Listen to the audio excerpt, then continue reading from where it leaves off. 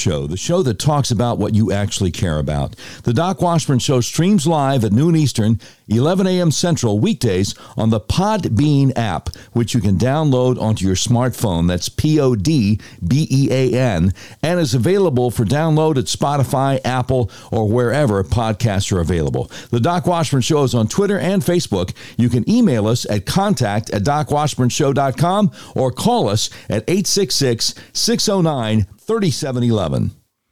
Yeah, this is episode 10 of the all-new Doc Washburn Show. It is Monday, October 25th, 2021.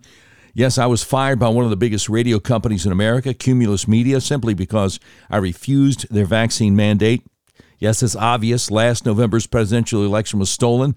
No, my old employer would not allow me to say that on the radio. And yes, there is all kinds of evidence out there that a lot of people are having serious negative reactions to the vaccines. This is a really different kind of talk show. We are unmasked, uncensored, and unfiltered. And as I promised on social media this morning, I'm going to call out the CEO of Cumulus Media and the board of directors by name. I came across a heart-wrenching short video of a widow, a mom of 3 young boys, whose husband, at 45 years old, FBI special agent, by the way, got the jab voluntarily months before it was required and didn't last 24 hours. Didn't last 24 hours. So first, I'm going to play for you what Mary Berner, president and CEO of Cumulus Media, said about being angry with unvaccinated people. The message that she gave to Cumulus Media employees back on August 11th. And then I'm going to play for you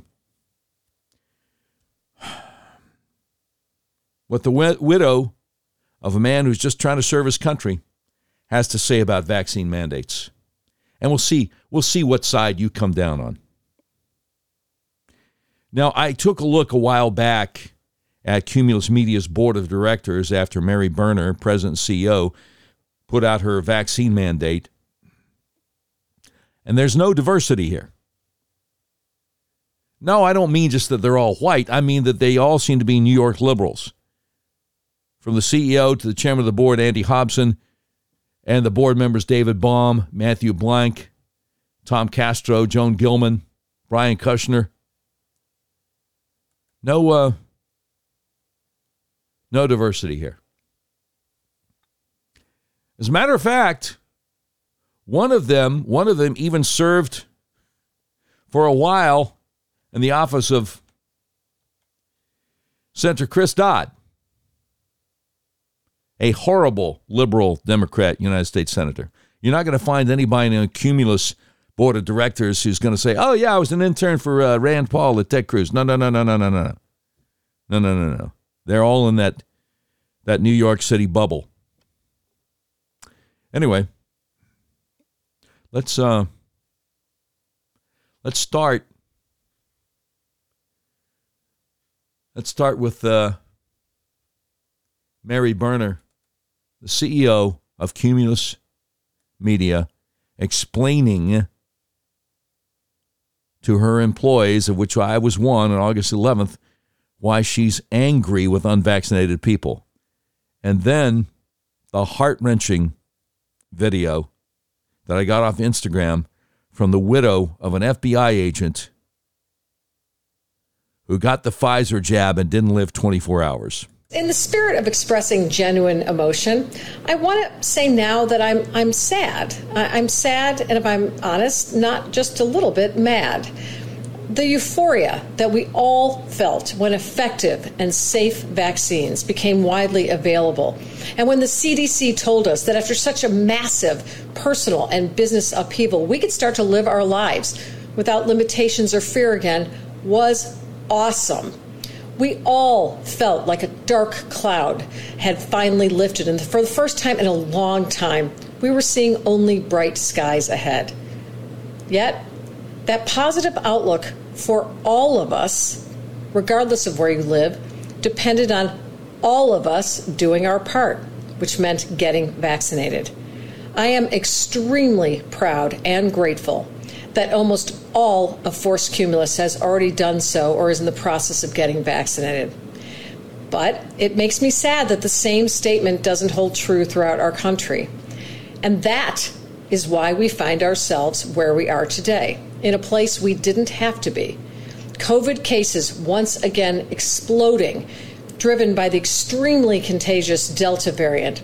And the CDC now recommended that all Americans, including those of us who have done our part by getting vaccinated, wear masks in indoor public venues that are in areas experiencing high COVID transmission rates, which is everywhere we operate. And here's where the mad part comes in. COVID patients in hospitals, virtually all of whom are unvaccinated, are once again starting to crowd hospitals in some areas of the country, taking beds from people dealing with illness that gave them no choice. I don't doubt that the CEO of Cumulus Media believes that COVID patients in hospitals are almost all unvaccinated. But just because she believes something doesn't make it true. And my experience with dealing with upper management at Cumulus Corporate is that they are, to a man and or woman, just not susceptible to external stimuli. They know what they know, and they don't want to hear anything else. That's it. They know what they know, and they don't want to hear anything else. Now, I want to say thank you to Dan Bongino for mentioning me on his show last week. I want to say thank you to him for inspiring me to keep doing what I'm doing. And this next clip is going to be kind of tough. Frankly, I cry every time I hear it. Jeffrey Young was a 45-year-old FBI special agent. He died less than 24 hours after receiving the Pfizer COVID-19 vaccine back in April. He leaves behind a widow and 3 little boys. And so his widow is named Ona. And I came across what she had to say on Instagram, and it's heartbreaking. It's heartbreaking. She's just begging for people to have a little bit of empathy. Just a little bit of empathy for people who maybe have had a different experience. I don't know any other way to set it up than to just play it. And God bless you. And God bless Ona and her 3 little boys. And may the memory of her husband and their father be a blessing for them for the rest of their lives. Hi. You won't hear me talking about this topic very often, just because it's not who I am. But last night I went to curriculum night at my kids' school, and I went alone because I'm a new widow, and that's just what you do. You go alone. So upon walking out of the school, I hear these people talking. People are loud. I hear these people talking, and one woman has her hands on her hips and says, I just don't get it. I just don't understand why people just won't give up their arm and get the shots. Like, is it really that difficult? And immediately I wanted to vomit for a lot of reasons. But I'm here to tell you, I'm not anti-vax. I've never been an anti-vax person. I do believe in freedom. I do believe in our body, our choice. And I don't know where that whole thing went. Like, I thought for a long time it was my body, my choice, but I guess those things are gone. I think science is cool. Do I trust everything and all scientists? Absolutely not. My husband, very much so, believed in freedom. So much that he went to work every day to support our freedoms and to fight for our freedoms. And you know what? He trusted science. He went and got his shot. He did before he had to, before it was told that you have to go get this. He did. And he would giggle at me and tell me, Ona, you're being silly. It's okay. Don't worry about it. Millions of people are getting them, and they're fine. We're going to be okay. Okay, so he took his shot. He got it, his first one. Within a couple hours, he didn't feel well. Went to sleep that night with a really, really bad headache. Told me he was fine. It was just a headache. I rubbed his feet. I gave him a wet washcloth. Filled his water. Checked on him a couple times when I heard him rustling around. He assured me he was fine. It was just a headache, a symptom of the shot, or a side effect of the shot. Okay, about 5 hours later, after the last time I talked to him, I found him blue and dead in our bed with his arm hanging off the side of the bed. Okay? Medical examiner has ruled it to be a coincidence, purely a coincidence. Science, okay? I'm here to beg you, please, those that are fighting and speaking out against the mandates, please know that they are not doing it because they just don't want to give their arm for a shot. If we're told we have to do this, our freedoms are ripped from us. And you know what? Maybe some people who are leery of going and getting the shot, maybe it's because they know my husband. Maybe it's because they know one of the, I think it's 10,000 people right now that have died or been injured from the shots. Maybe it's because one of those people was somebody that they loved. Somebody that should not have been taken from our world so soon. So please have some compassion. And those that are making these mandates, I sure pray and hope that nobody that you love has been taken too soon, or the health of them has been taken too soon from science, from a shot that was made so quickly. And we're told just to trust. So please, before you stand there with your hand on your hip, saying, I just don't understand why everybody just won't give their arm up for the shot, think about the other people around you, please. Her plaintive plea. Please have some compassion. Is that too much to ask? Is that too much to ask?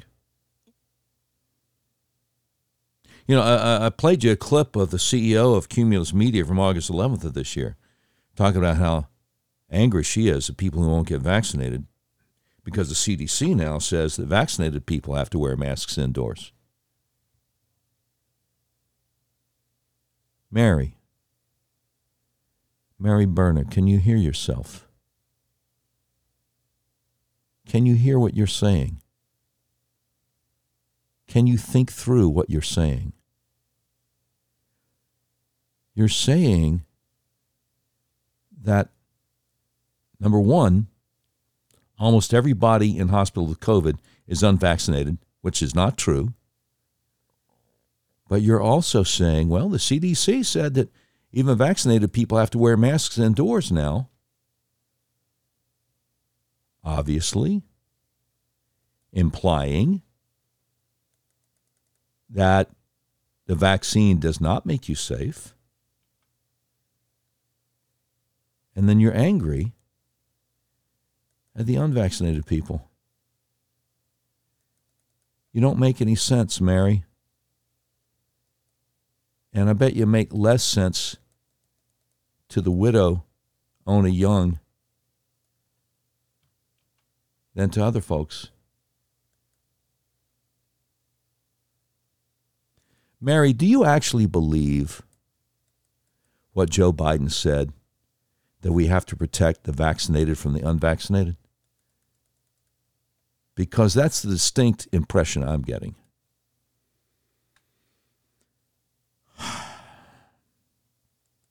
Unbelievable. These people trust a guy like Dr. Anthony Fauci, or as my friend Mark Levin would call him, Anthony Tony Fauci.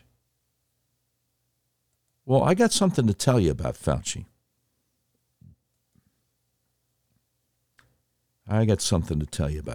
Fauci has been abusing animals for 40 years. The great Leighton Woodhouse over at Substack has the article. Boy, that was loud. I thought we had a surge protector in here. I guess we need to get a bigger one. Anyway, I just put on my Facebook page, Anthony Fauci has been abusing animals for 40 years. Subtitle, the stuff you've seen on social media barely scratches the surface. And here's what he says. The National Institute of Allergy and Infectious Diseases, the division of the National Institutes of Health run by Anthony Fauci, funded a recent experiment in Tunisia in which lab technicians placed drugged beagles' heads in mesh cages and allowed starved sandflies to feast on them alive. Then they repeated the test outdoors with the beagles placed in cages in the desert overnight for 9 consecutive nights in an area of Tunisia where sandflies were abundant and ZVL, the disease caused by the parasite that the sandflies carry, was endemic. Now, the experiment was just one of countless tests done on animals with the funding of the NIH and of NIAID in particular over the course of decades. Estimates of the number of animals experimented on each year in the United States range from tens of millions to over 100 million, most of them paid for with taxpayer money. The White Coat Waste Project, the nonprofit that advocates against federal animal testing, says more than 1,100 dogs are experimented on in federal labs annually. For the amount of money and the amount of suffering entailed, little is produced. Much of it is pointless to begin with, but even the experiments that purport to measure the safety and efficacy of drugs are all but useless. In the NIH's own words, approximately 30% of promising medications have failed in human clinical trials because they're found to be toxic despite promising preclinical studies in animal models. About 60% of candidate drugs fail due to lack of efficacy. So that's a 90% failure rate. Much of that failure is due to the fundamental differences between human physiology and the physiologies of mice or rabbits or dogs. But even between animals with much closer physiologies, the predictive power of animal tests is unimpressive. Between mice and rats, there's only a 60% chance you'll get the same result. And when you repeat experiments on the same species, only 4 out of 5 times is the result the same, and closer to 2 out of 3 times with toxic substances. And yet the tests continued unabated for 3 reasons. Number 1, institutional inertia. In other words, we've always done it this way. Number 2, NIH Director Francis Collins. Number 3, Anthony Fauci. The experiment in Tunisia at least had some practical scientific value. Around 500,000 people a year get ZVL, many of them children, and they generally get it from dogs. The experiment showed that dogs that are infected by the parasite are more attractive to the sandflies who carry the virus than uninfected dogs are. The same can't be said for other experiments paid for by Fauci's NIAID. Last year, the Institute paid the University of Georgia over $424,000 to infect beagles with a parasite before killing them and cutting them open. The purpose of that experiment was to test a drug that, by the investigators' own admission, had already been extensively tested and confirmed in numerous other animal species. In 2019, NIAID paid $1.68 million to inject and force feed toxic drugs to 44 beagle puppies before killing and cutting them open. NIAID paid for the dogs to undergo chordectomy, also known as debarking, which is when the dog's vocal cords are severed so that lab technicians don't have to hear them cry and howl in distress.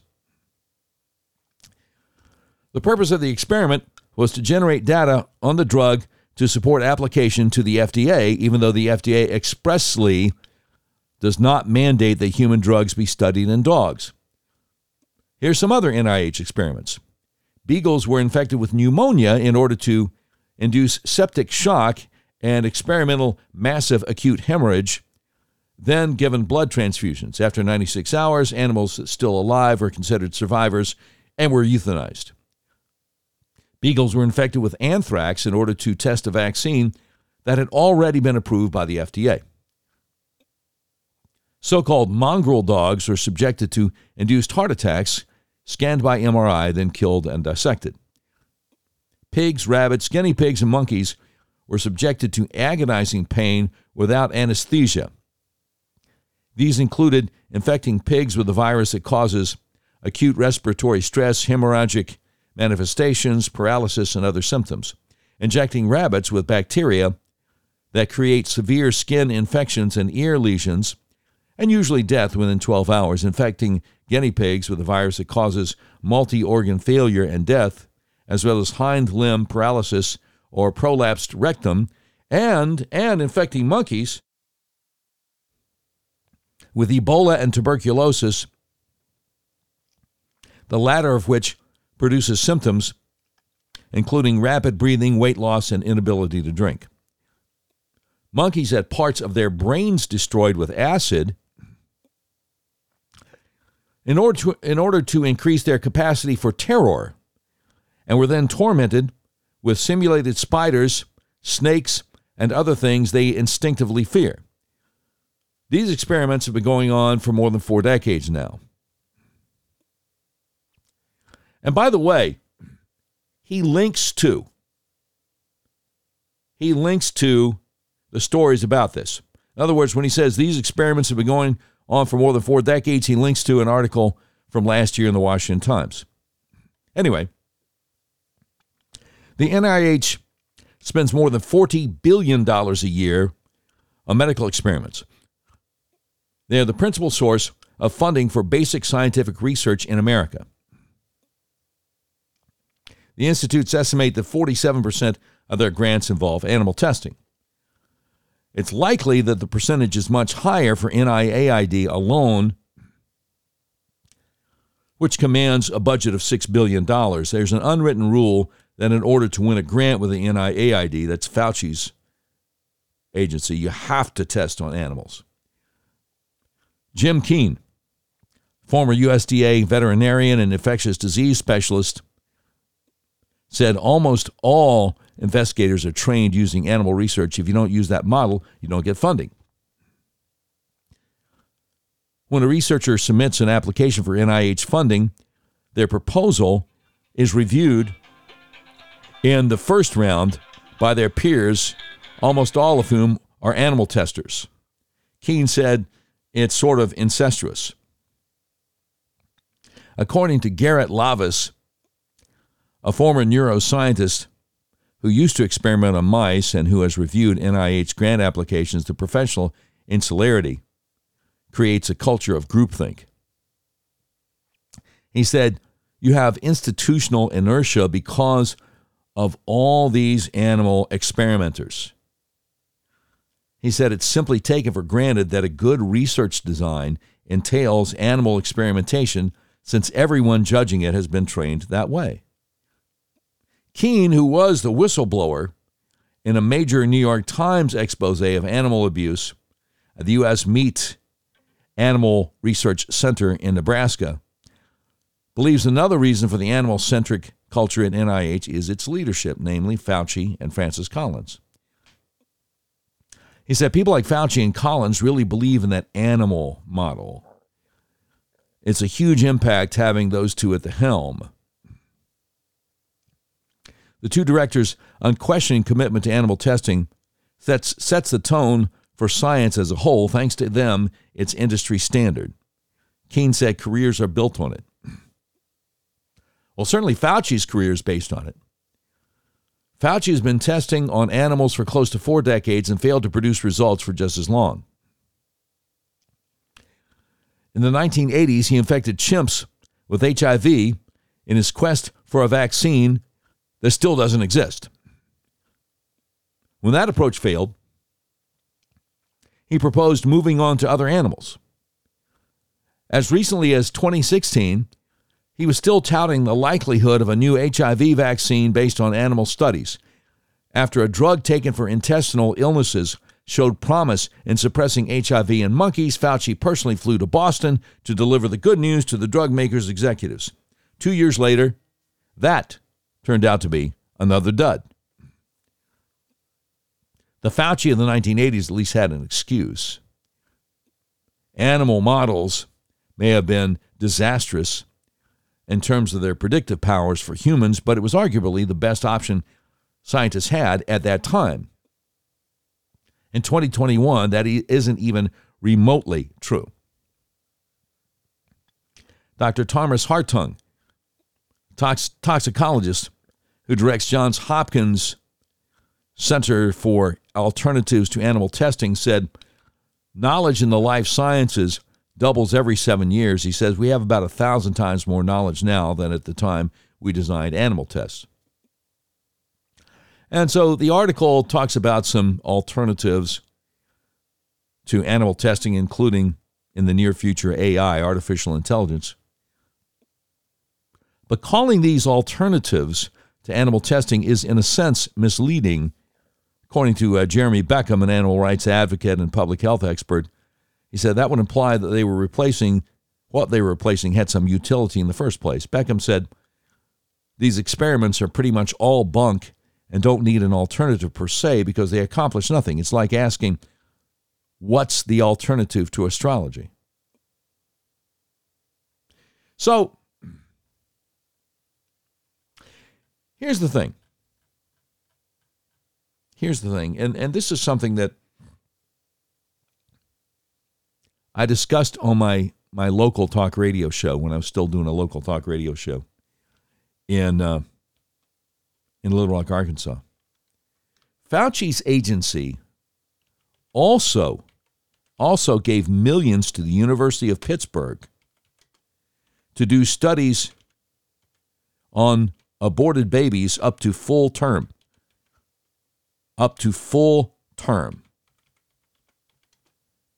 So,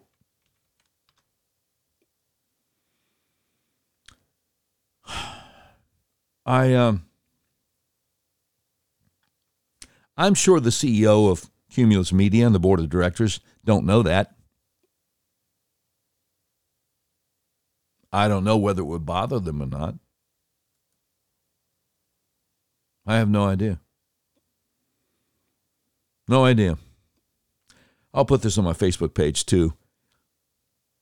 Judicial Watch, August 3rd this year.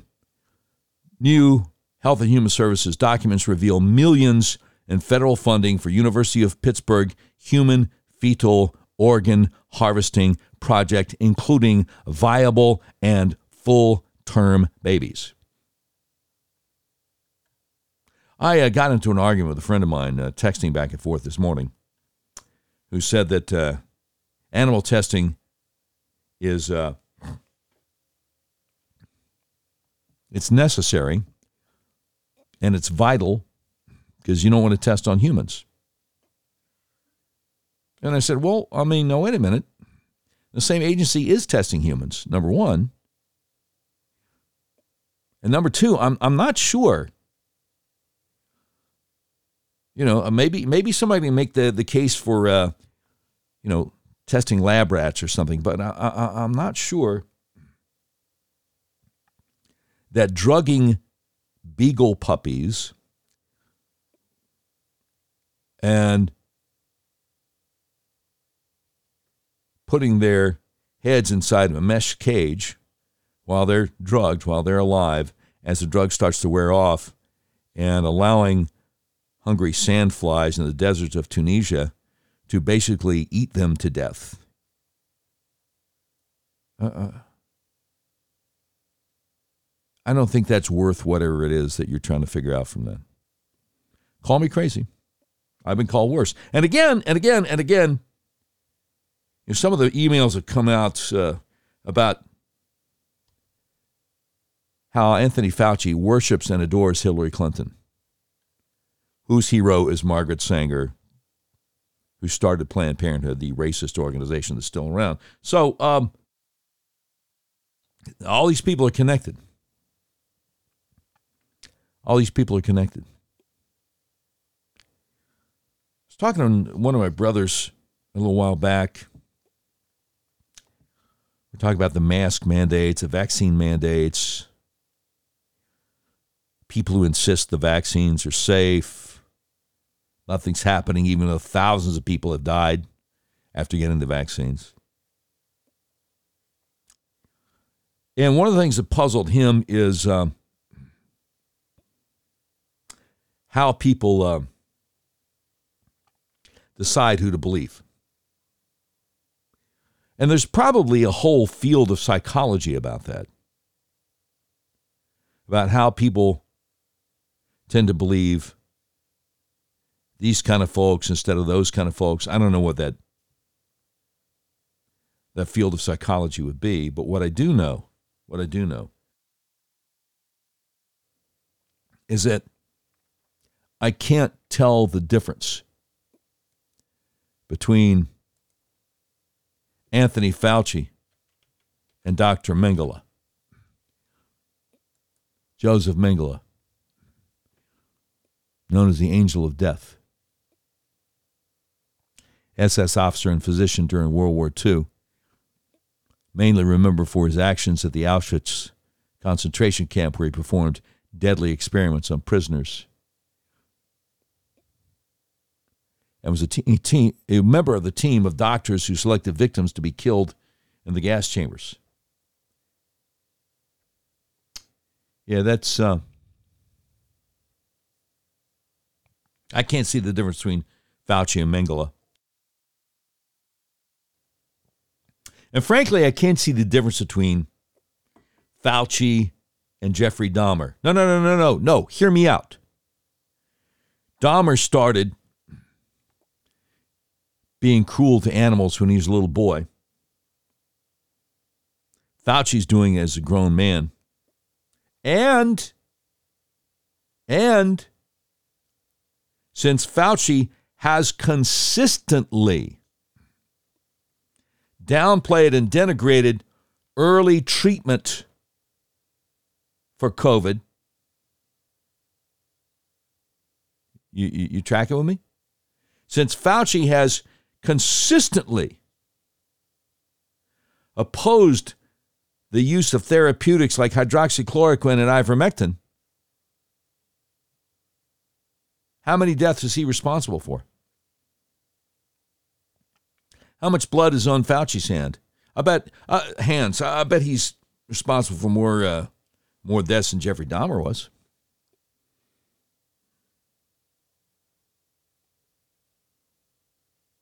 I needed to share that with you because the heartbreak of hearing that widow, that new widow, who should not have had to have lost her husband. But he believed what he was told. He believed what he was told.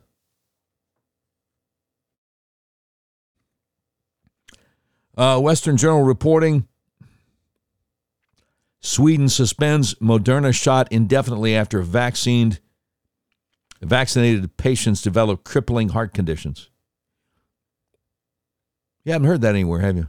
Oh, by the way, the thing about the Beagles, the thing about Fauci funding the torture of the Beagles, that has been big news all week long. So I listened this morning to the radio to see if Fox News Radio would mention it. And at 9 Eastern, 8 Central, 7 Mountain, 6 Pacific, that would be the time to mention a big scandal from all weekend long. They didn't touch it. They didn't touch it. So I guess it is like my friend Todd Starnes said. Fox News Radio is a bunch of liberals. They cover for Biden over and over again. They cover for the regime over and over again. So don't be surprised. Don't be surprised. Now, a remarkable article today from Daniel Horowitz over at The Blaze. UK report raises concerns about suboptimal vaccine antibodies erasing natural immunity. Wait, what? Really? He says, in many areas of life, half a loaf is better than no loaf at all, but when it comes to vaccines, the opposite is true. Half-baked antibodies injected throughout the entire population can make the virus even stronger and negate people's natural immunity. Thus, all the defenses of the leaky vaccine, suggesting that it at least conveys some protection, are actually extremely concerning. A point driven home by a nugget in the most recent surveillance report from Public Health England on page 23 of their COVID-19 vaccine surveillance report, week 42. British health officials report a shocking finding. They believe their serology tests are underestimating the number of people with prior infection due to recent observations from UK Health Security Agency surveillance data that N antibody levels appear to be lower in individuals who acquire an infection following 2 doses of vaccination. In other words, the vaccine might be reducing the all-important N antibodies that one generates from natural infection. Kudos to former New York Times reporter Alex Berenson for discovering this important point. See, up until now, we've been operating under the assumption that those with prior infection don't need the vaccine to boost immunity, and taking the shots would only expose them to the growing risk of side effects. However, what if the shots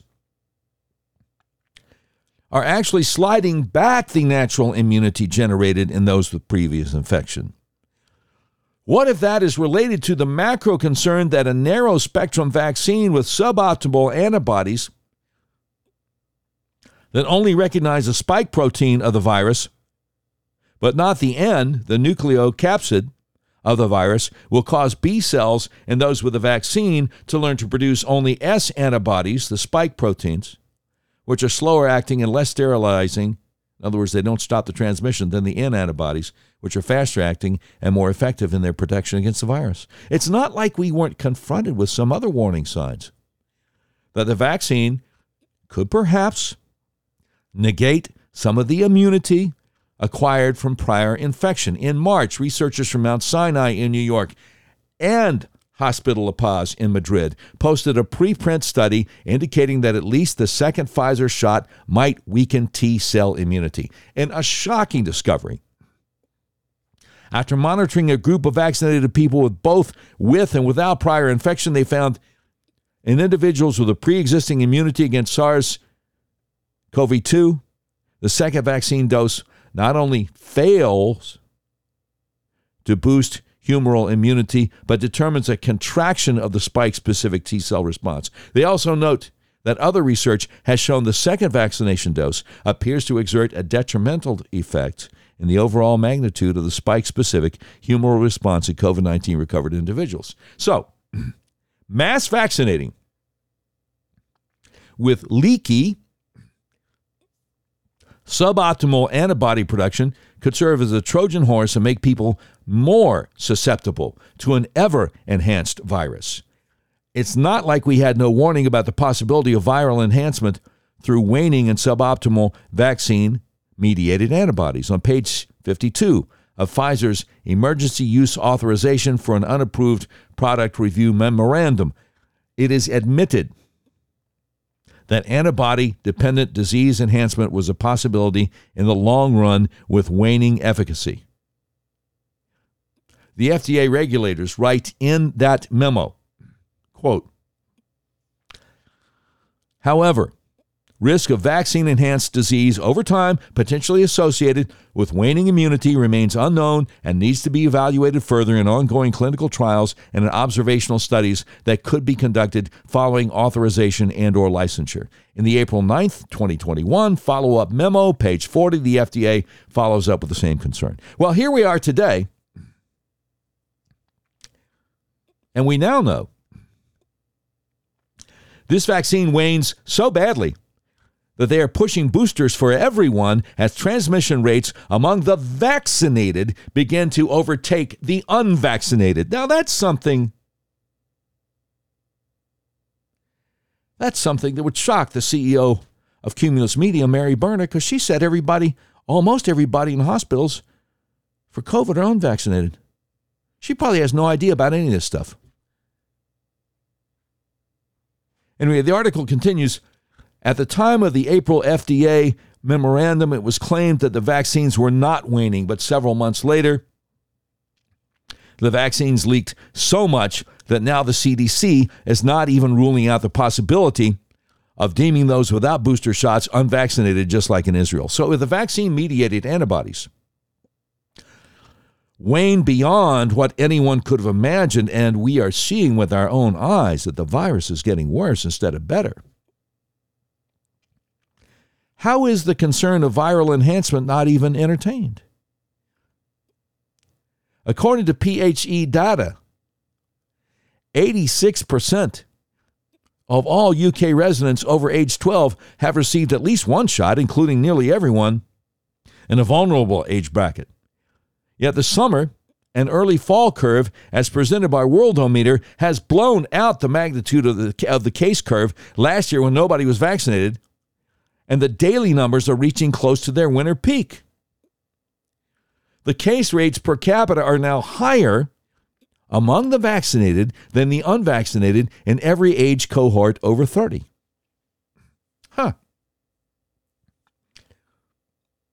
Almost makes you, and he links to the proof here, almost makes you think maybe Cumulus Media jumped the gun.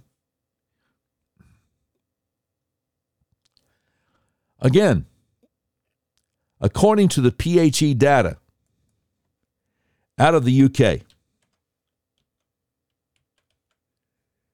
the Public Health England data out of the UK, among those who died within 60 days of testing positive for COVID over the past 3 weeks in the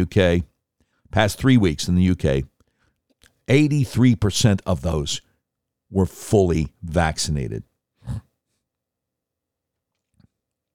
Let me run that by you again. According to this new report from Public Health England, and he links to it, among those who died within 60 days of testing positive for COVID over the past 3 weeks in the UK, 83% of them were fully vaccinated. Now then, some of those deaths were obviously incidental, and among the most vulnerable groups, the vaccination rate is over 90%, but still something is not right.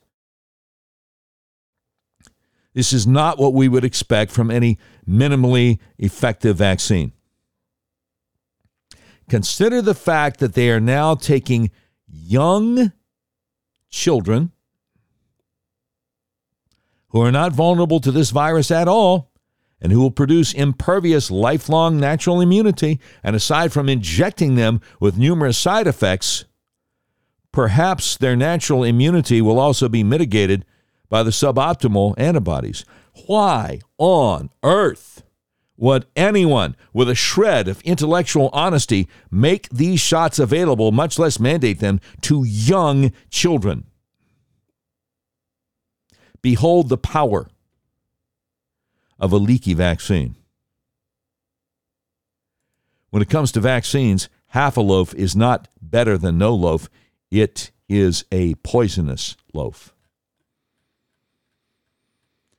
Oh my goodness. Daniel Horowitz over at The Blaze. Article entitled UK Report Raises Concerns About Suboptimal Vaccine Antibodies Erasing Natural Immunity. Oh my goodness. Please don't tell me that the same government who pays the University of Pittsburgh millions to harvest organs out of full-term live aborted babies, please don't tell me that they are concerned about your health or my health or our children's health. They're monsters. They're monsters. And one of the things that we do here, we don't sugarcoat things for you. You know what I'm saying? We don't sugarcoat things. You know, it's remarkable to me that when I look at the statistics, the Doc Washburn Show,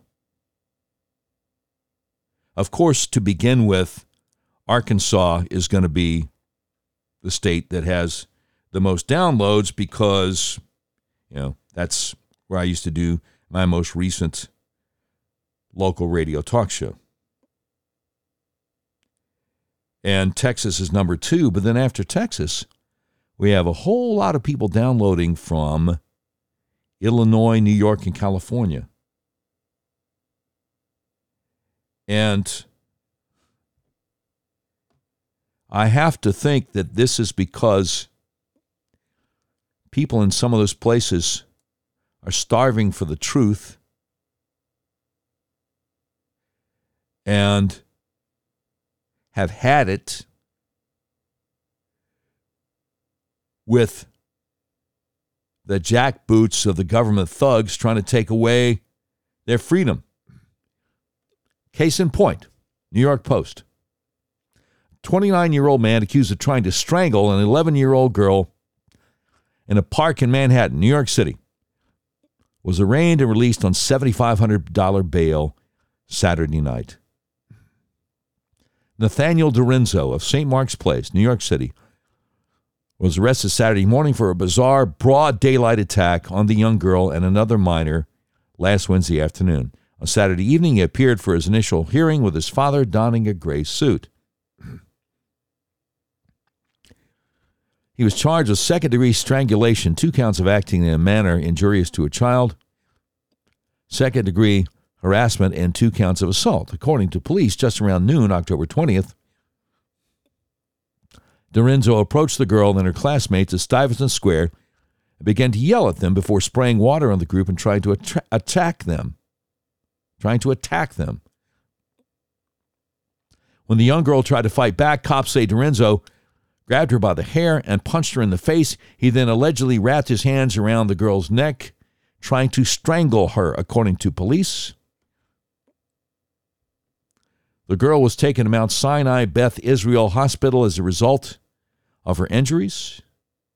One of the girl's classmates, a 15-year-old boy, tried to intervene once he saw the girl being attacked. Dorenzo allegedly hit the boy, who was treated for minor injuries on the scene by EMS. And this guy's out on bond.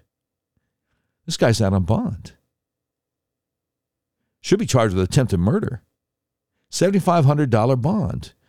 But that's the Big Apple these days. That's New York City. That's why people that I know who used to live there have gotten out of there. So I want to say thank you,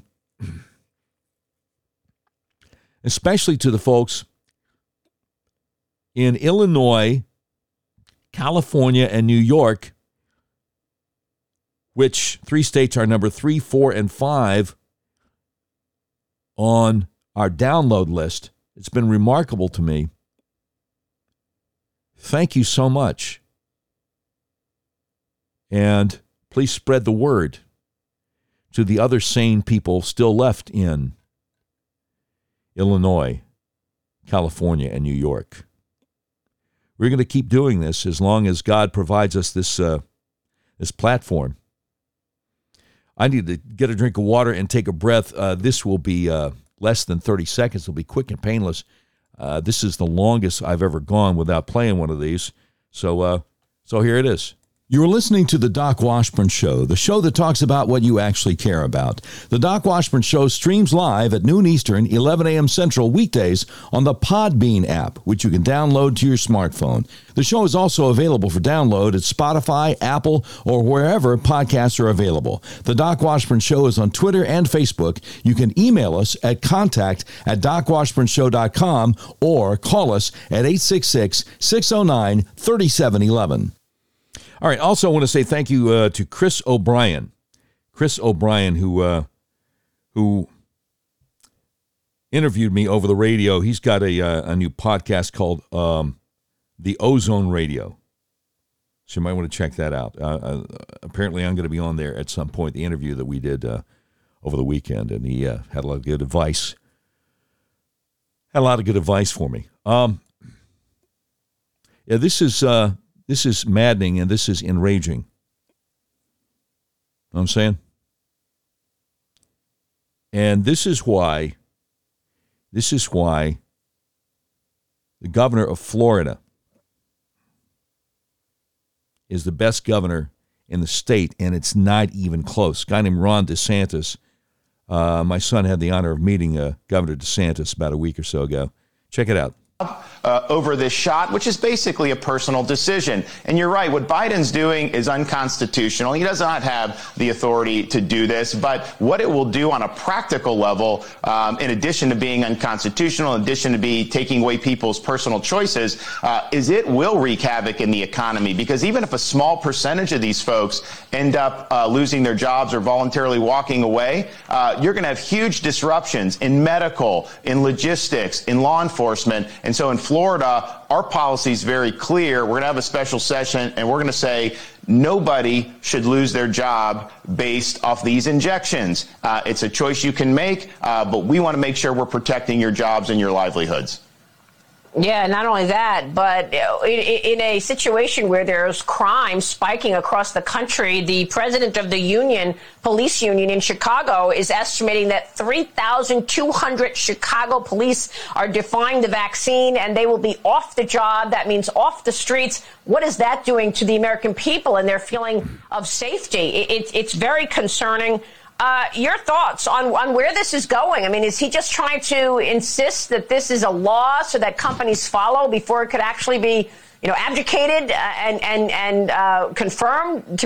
By the way, that's the voice of the great Maria Bartiromo over at Fox. Be unconstitutional? Well, first, I think it's important to point out on a scientific basis, most of those first responders have had COVID and have recovered. So they have strong protection. And so I think that influences their decision on a lot of this, that they have already had it and recovered. And so they're making no accommodations for that. They're still pretending like that doesn't even exist. And so that's really, really troubling when you see that. But I can tell you, Maria, in Florida, not only are we going to want to protect the law enforcement and all the jobs, we're actually actively working to recruit out-of-state law enforcement because we do have needs in our police and our sheriff's departments. So in the next legislative session, I'm going to hopefully sign legislation that gives a $5,000 bonus to any out-of-state law enforcement that relocates in Florida. So NYPD, Minneapolis, Seattle, if you're not being treated well, we'll treat you better here. You can fill important needs for us, and we'll compensate you as a result. Well, there's a reason businesses and hedge funds are moving to Florida. Moving to Florida, there sure is. Like I say, that guy's the man. Ron DeSantis is the man. I hope Trump does not run in 2024, and I hope DeSantis does. All right, now, for those of our listeners in Virginia, as you probably know,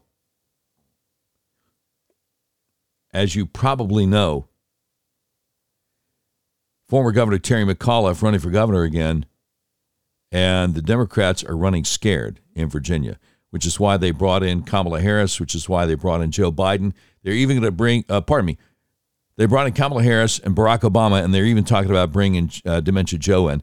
Here is Barack from over the weekend. It's less than 40 seconds long, so please put up with me. We don't have time to be wasting on these phony, trumped-up culture wars. This fake outrage that the right-wing media peddles to juice their ratings. The great Molly Hemingway over the Federalist said, I guess that's just one way to describe child rape in negligent Virginia government schools. You know, it came out the other day, Loudoun County, Virginia. The one where the school board had the dad arrested whose daughter was raped in the bathroom, 15-year-old girl raped in the bathroom by a boy who went in the ladies' room because he's wearing a skirt. And they said, didn't happen. And it turns out, superintendent emailed every member of the school board the day it happened. The day it happened. Right? I don't know any other way to explain it. These people are evil. These people are evil. Oh, I almost forgot. The other Dr. Frankenstein project that Fauci's agency funded that saw aborted babies' body parts being grafted onto mice to grow hair and organs. Yeah, I'll put it on my Facebook page. One of these days, we're gonna start an email list. Or is going to start an email newsletter and send the stuff I talk about out each day. But we're doing this thing by the seat of our pants every day. Now, one of the things also I said I was going to get to today is Janet Yellen. Janet Yellen, the Treasury Secretary. I don't know if you've heard what she said about her plan to complete the destruction of the American economy. Now, she's not putting it that way.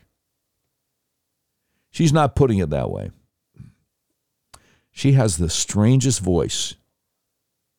This is less than a minute long, and then I'll try to break it down for you what this means. I think what's under consideration is a proposal that Senator Wyden and the Senate Finance Committee have been looking at that would impose a tax on unrealized capital gains on liquid assets held by extremely wealthy individuals, billionaires. I wouldn't call that a wealth tax, but it would help get at capital gains, which are an extraordinarily large part of the incomes of the wealthiest individuals. And right now, escape taxation until they're realized, and often they're unrealized, and at death benefit from so-called step-up of basis. So it's not a wealth tax, but a tax on unrealized capital gains of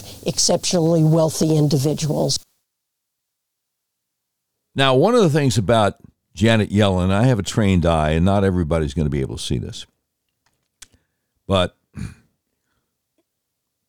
when she speaks, her head, her face is really off balance.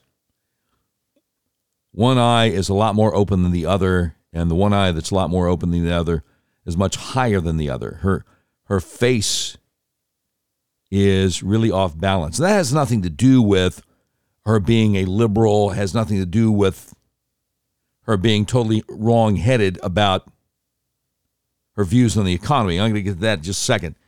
What it does have something to do with is the best-kept secret in American healthcare, and I can't really talk about it right now. I hope to get to that next week when I can really put it together. Whenever you see somebody speaking on television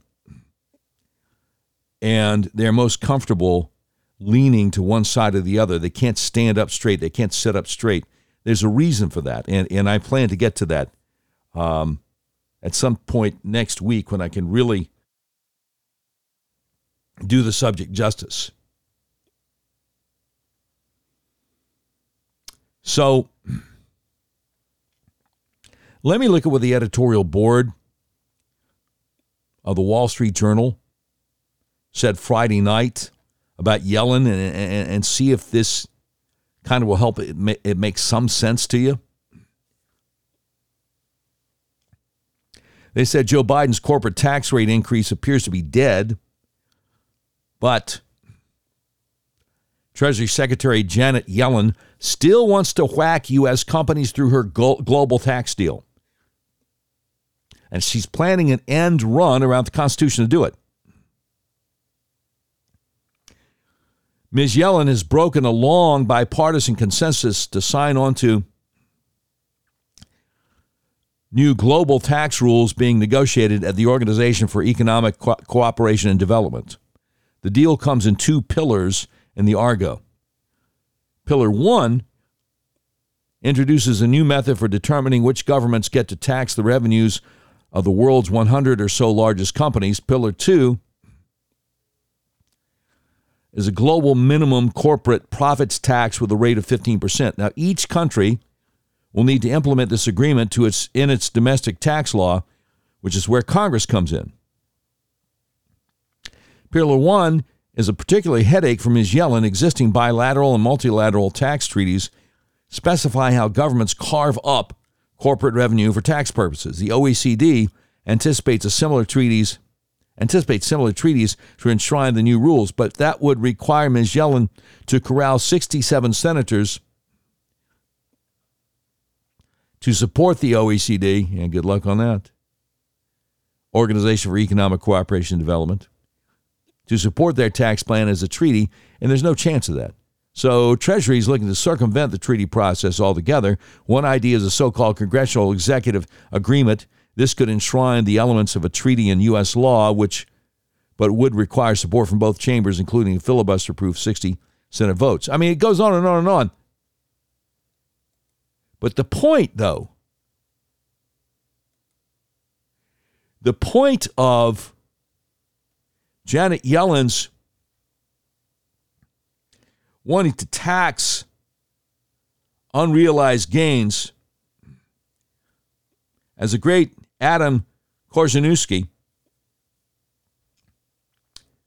former financial advisor to the Trump administration and a fellow of the Claremont Institute American System of Political Economy, he explains a lot better. He says what Yellen is actually saying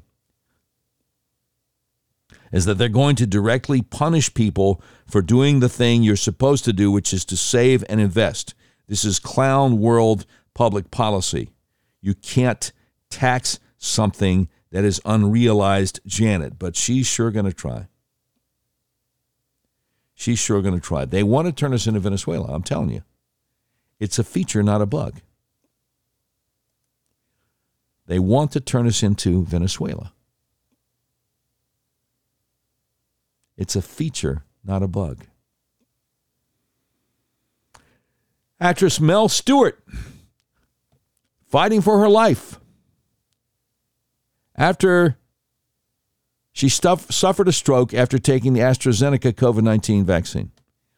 40-year-old actress suffering a rare blood clotting side effect following her AstraZeneca vaccine injection.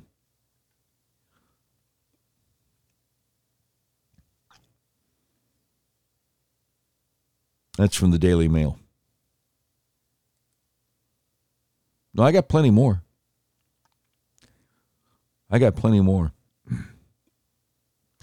Yale epidemiology professor Dr. Harvey Risch, Steve Deace reminds us, is one of the most academically cited American epidemiologists alive today. Now, Dr. Risch was on Life, Liberty, and Levin last night on Fox. One of the few things on Fox I think worth watching. Mark Levin is a master, and here's how he began the segment. Then the CDC director comes out, and not only that, they're still going to have to wear masks. You hear Dr. Fauci. You know, people have played the endless contradictions coming out of his mouth and the endless television and other media appearances he has. This has to be one of the worst year and a half, 2-year periods of information provided to the American people by the so-called scientific and medical community that I can ever remember. All right, so Yale epidemiologist Dr. Harvey Risch. Well, as far as I can tell, that it's a top-down structure, and most doctors do not get their information by going back and reading the original studies and making up their own minds. They get fed the information from pharma reps or from what they're told from societies, and the conflicts are legion, and so it's no surprise that most doctors don't pay attention and think what they're told. Do you get that? Let me run the last part of that back by you again. And the conflicts are legion, and so it's no surprise that most doctors don't pay attention and think what they're told. Remember that. When you decide to just trust your doctor that you need to get the jab without doing your own research. Remember that. And the conflicts are legion, and so it's no surprise that most doctors don't pay attention and think what they're told. Just the epidemiologist from Yale School of Medicine, Dr. Harvey Risch. That's all. So Levin comes back. If you're a parent and you have a 7 or 8 year old, and the federal government is going to insist that those kids get vaccinated, or if you live in a state like California where Governor Newsom is going to do that and so forth, and he has a horrific record, most of these governors do, not all, but most, what would you do? Would you get your kid vaccinated? Would you talk to your local doctor? What would you do? Good question. Dr. Harvey Risch, Yale Medical School epidemiologist. If the child has chronic conditions that make their risk appreciable, then there's a reason that they should be considered for vaccination. Other than that, if it were my child, I would homeschool them. Honestly, I would organize with other parents to take them out of the school and create homeschooling environments. There's no choice. Your child's life is on the line. It's not a high risk. Vaccination is not a high risk that's going to kill every child by doing so. However, it's enough of a risk that on the average, the benefit is higher for homeschooling than it is for vaccination and being in school. And that's just the bottom line. You know, we were seeing employees in companies facing mandates quit or being fired. And now the public perceives that. And companies are having a hard time replacing those employees. In the climate of bad employment circumstances and missing workers, it's getting even harder. So those policies are being rethought. When the people rebel because of their own interests, then it has to be reckoned. Companies are having a hard time replacing those employees. Oh, yeah. Huh. Yeah, they sure are. They sure are. No question about it. No question about it. Now, if I may,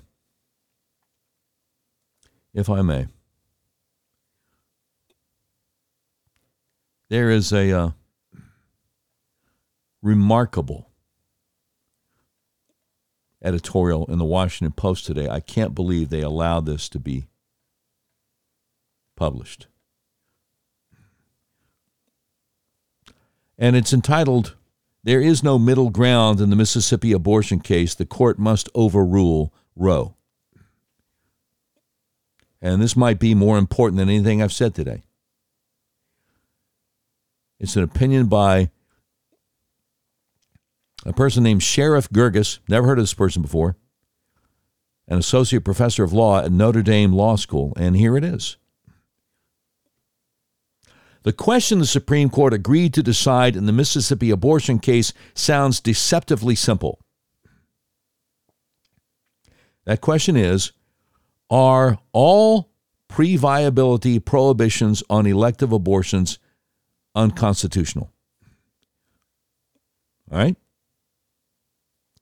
If the answer to that is a clear yes, the justices will surprise us all and strike down the state law which prohibits most abortions after 15 weeks. No one expects that to happen. But if the answer is no, then the justices will confront the reality that there is then no intellectually honest way for them to uphold the Mississippi law without overruling Roe v. Wade and Planned Parenthood of Southeastern Pennsylvania versus Casey, the 1992 case that reaffirmed what they call the constitutional right to abortion. There is, in other words, no middle ground in the pending case Dobbs versus Jackson Women's Health Organization, upholding the Mississippi law without overruling the court's previous abortion cases would lack support in any legal source, send even more abortion cases to the court, and curb the justice's ability to overrule Roe down the road. The Roberts Court, more lawyerly than those that decided Roe or Casey, looks to text, history, and precedent. Well, the Constitution's text doesn't mention abortion, and historically, by the time the 14th Amendment was ratified in 1868, a supermajority of states had banned abortion from conception. So that leaves precedent. But Roe and Casey forbid abortion bans, as opposed to modest regulations, at any point before a fetus is viable around 24 weeks. To uphold 15-week bans, then, Dobbs must scrap precedent. Yet to retain some right to abortion, Dobbs would need to draw a new line, allowing bans to start sometime before 15 weeks into pregnancy. Well, when? When a heartbeat begins? That criterion has no legal pedigree and comes when many are just learning they're pregnant. When fetuses feel pain? Well, that may happen too late to justify the Mississippi law. Besides, it's well established that states may not prevent exercises of fundamental rights to advance goals they could achieve by less restrictive means. So Dobbs can't treat abortion as such a right and let states ban it to prevent pain. They could also prevent by requiring fetal anesthesia, as some jurisdictions do. Quickening, the term for when women first feel the fetus move, around 14 to 17 weeks. One obstacle is that by the time the 14th Amendment was ratified, 3/4 of the states had authorized criminal convictions for pre-quickening abortions. Within 15 years, almost all others followed suit. Even before pre-quickening abortions were criminalized, they faced other heavy legal burdens. So there never was a common law right to abortion. That notion, central to Roe v. Wade, has been debunked. The Casey decision quietly abandoned it. So the idea of quickening is a non-starter. Well, Could the court uphold 15-week laws such as Mississippi's without drawing a new line? That would embolden states and sympathetic lower courts to embrace 12, 8, or even 6-week bans. The court might try to ignore the tumults, refusing to review challenges, but it can't duck the issue for long. This dodge would prolong the politicization that the court says it wants to avoid. Last try at upholding the law without overruling Roe and Casey, some argue that the Casey decision created two rules. One, against pre-viability bans, and another against laws imposing an undue burden on abortion access. Now, they say the undue burden test merely requires leaving a meaningful window for aborting at some point. Under this theory, the court could abandon the viability rule to save Mississippi's law while not endorsing or rejecting the undue burden test. Either way, 15-week laws would stand as they leave ample time to abort. But this suggestion badly misreads the so-called undue burden test, which itself hinges on viability. Under the Casey decision, what makes a regulation of the abortion procedure an undue burden is not that it leaves too little time for getting an abortion, but that it makes abortion too hard to get at a given point in time, any point until viability. Indeed, the Casey decision said undue burdens were off limits until viability for the same reason that bans were. Quoting, before viability, the state's interests are not strong enough to support a prohibition of abortion or the imposition of a substantial obstacle to the procedure. So, if the Dobbs case currently in front of the U.S. Supreme Court declared instead that states need only leave some time to abort, it would end up reinforcing a constitutional right that the majority of the present U.S. Supreme Court doesn't believe exists. After all, the court wouldn't be leaving part of the Casey decision intact. It would be embracing something new to replace Casey's test for abortion laws as Casey replaced Roe's tests. And having justified a new abortion right in their own voices, the justices would have a hard time ruling later that there is no such right at all. That's because they would then be rejecting not only Roe v. Wade and not only Casey versus Planned Parenthood, but their own words in the Dobbs decision. Why would the Roberts Court take the heat for a decision in Dobbs that would only entrench a modestly slimmer abortion right? That leaves one viable option for the justices who believe Roe and Casey were wrongly decided. And that one viable option is to overturn them. Now, that's just remarkable to me. That's I got to put that on my Facebook page here in a little bit too. A Washington Post opinion saying there is no middle ground in the Mississippi abortion case. The court must overrule Roe, by a person named Sheriff Gurgis, associate professor of law at Notre Dame.